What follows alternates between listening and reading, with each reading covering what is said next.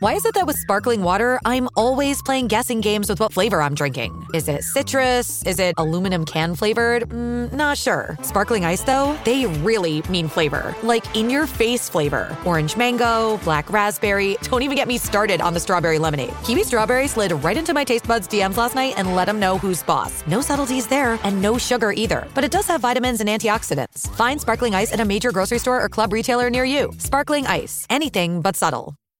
Hollywood Live Extra with Tanya Hart. My guest today, Rod Demery, is a former homicide detective in Shreveport, Louisiana. He had an amazing 100% success rate in solving murder cases during his 14 years with the Violent Crime Unit. But you know what? It was Rod's own story that really has made this such an incredible journey. Rod's mother was murdered when he was 3 years old. The case went unsolved for 35 years until he solved it. And he is profiled in the investigation discovery series Murder Chose Me. Rod, welcome to Hollywood Live Extra. Oh my goodness. What a story. Thank you for having me, Tanya. Thank you. I've got to ask you, your mom is murdered when you're 3 years old. Then when you're in your 20s, your brother is convicted of murder and sentenced to life in prison. But instead of succumbing to that cycle, you pursued a career in criminal justice. Why? The title of the show is Murder Chose Me. And, I get asked, how that title come up. Well, it's kind of spiritually based. Of course, my grandparents raised me, so I grew up in the church. And I knew that God had a plan for me. I just didn't know what it was. And I always say I didn't choose that profession. I think it was predestined for me. And, it was just, as long as I can remember, I was going to be a police officer in my mind. And there it was. It just developed that way. It gives you a unique perspective. My grandparents, I had to watch my grandmother grieve the loss of her daughter to a murder. And, my grandfather and my brother, my uncles, my aunts, we just lost so much. And I don't have a real vivid memory of my mother, but I do of my family and what they went through. So it made it difficult to go to a crime scene, tell someone that they lost a loved one, and I just couldn't go home until I got some relief for them. My brother's case, we were kids. We grew up together, riding bicycles, Cub Scouts, and all the things that boys do. And he goes to prison for murder. So I learned to separate, after a while, the crime from the criminal and realized that my brother was still that kid that I played with. So those things, when I would go out and work a case, I had I understood on a different level, I guess. Yeah, I guess so. But how did you solve your own mother's murder case 35 years after the fact? Well, it had been gnawing on me, pretty much all my life. But I was a policeman at the time. I worked burglary, I think, at that time. And I just started pulling things together. I found the police report, and I found a few holes in it. Then I found the autopsy report, and that didn't match. And the guy who she had married a year after I was born, his story didn't match. And I started to find all these things in pieces, and I found the people that were involved, some of them that were still living. And eventually I found him and talked to him and recorded my interview with him and put the case to rest. And so was it the man that you'd been married to? Who was the perpetrator here? Yeah, exactly. It was a domestic violence type situation, and it happened in 1969. And that time in our country, women didn't have a whole lot of rights. They were somebody's property. That's true. And my mother, being a black woman, she really didn't have any rights. So, I think the system kind of failed her. But it worked out later in the long run. It really did. You are also a U.S. Navy veteran and a best-selling author of a book, No Place for Race, Why We Need to Address Social and Economic Factors That Are Crushing Us Every Day. You talk about race relations and crime, but I've got to ask you, we have seen so many what I'm calling white domestic terrorists in our country. You notice nobody's even talking about ISIS anymore. Right. What is the difference between being murdered in the black community and being murdered in the white community? Well, there's absolutely no difference. And I'm glad you brought that point up, because I hear that a lot. For whatever reason, people think there's a different type murder. But I can tell you, 31 years law enforcement, 14 in homicide. If you're a white mother and you've lost your child, you're going to grieve the same way a black mother or a Latino mother or a mother of somebody that's a member of the LGBT community. And it's universal. Pain is universal. Violence is universal. Murder is universal. But when you have a disconnect, people throw in things that are kind of superficial on the grand scheme of things, a loss of life. And when you start splitting those hairs, or you start talking about one having more weight than the other, I think that's where you lose. And law enforcement, leadership, and politics, they shouldn't even opine on anything like that. Our job is real simple. Somebody needs help.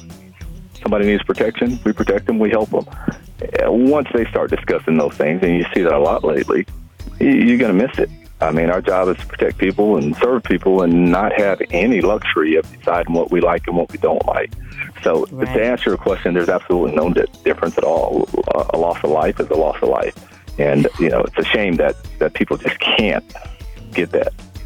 Yeah, they really don't. And in fact, I'm thinking, why don't they send you to Chicago to help out there? Because there's so many black people murdered every weekend, especially in the summer. Yeah. Nobody ever catches them. Is anybody looking for those people and other folks in our community? I mean, who looks for these folks once somebody's been murdered? Well, and that's the police department. That's the detective. And you know what? 9 times out of 10, it's not the police officer. It's the structure that he works for. If you have a failed leadership, then they're going to allow these things to go. When I worked homicide, I got assigned a case. I wasn't going home until I got it done.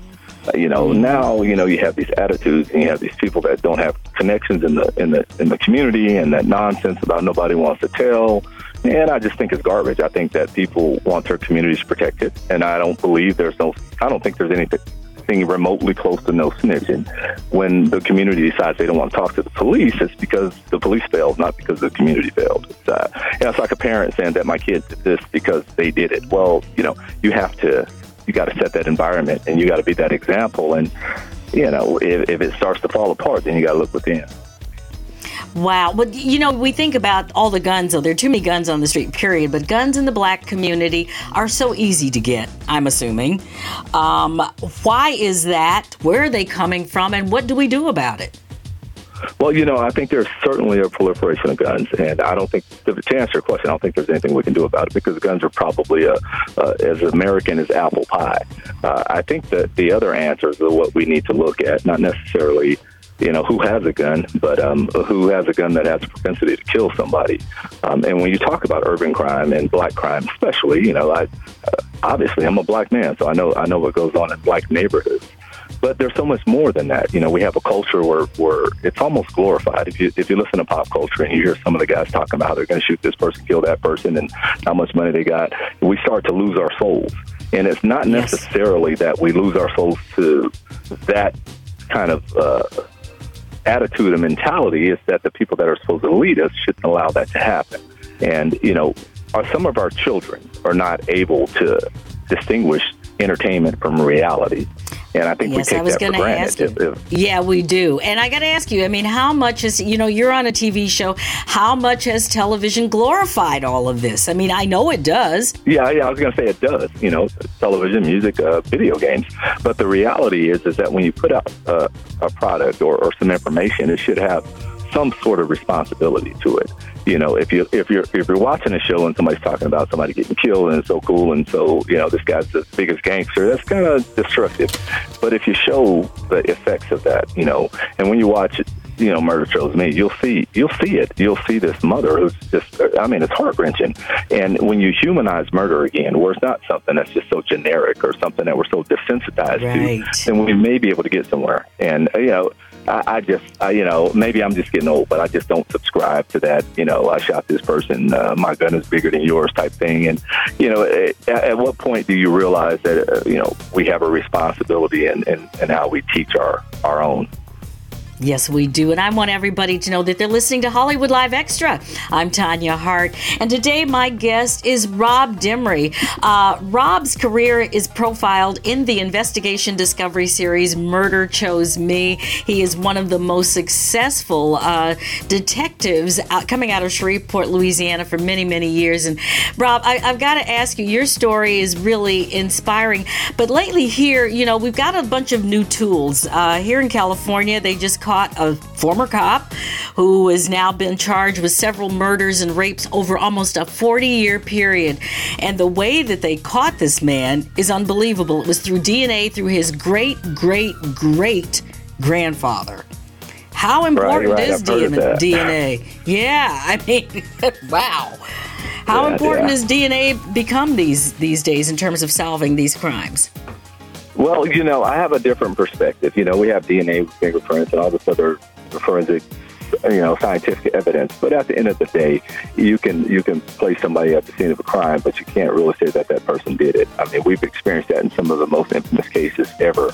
The reality is that you can't replace that person-to-person, human-to-human relationship. And most old-school police will tell you that. There's a huge difference in saying, I found this person's fingerprints or DNA at a crime scene, and somebody saying, yeah, I killed this person, and this is what I did with the gun, and then matching the DNA to kind of fit their story. I think that it's too heavily relied on. It's not to say that I'm disparaging it. I'm not. But I think that there's something unique about person-to-person contact. And when you start losing the battle, you can't rely on science to solve the crime, because it's not going to do it. You can have somebody with a gun in their hand, but you don't know who pulled the trigger. So it's one of those things where it's good to verify what you've heard, whether it's from a witness or even the suspect himself. But to rely on it is I don't know. I just haven't got there yet. Well, just to go back to your own personal story of your brother who was convicted of murder, do you think that he was the culprit? Did he actually murder this person, do you believe? Oh, yeah, my brother absolutely did it, and he told me he did it, and I took him to the police. It was about 15 years before I could speak to him again. I had a hard time with forgiveness. In fact, the guy who killed my mother, it was easier to forgive him. I felt like my brother owed me something. But the reality is that my brother did it. And I think that because he committed that crime, for a while there, it defined him for me. But the reality is it didn't. It's what he did. And he's punished for it. And, he absolutely should be. I just don't, to be in a situation where, I grew up without a mother. My mother was struck down. She was shot 9 times. And in my opinion, if somebody does that, I really don't care what type of person you were before that happened or even after.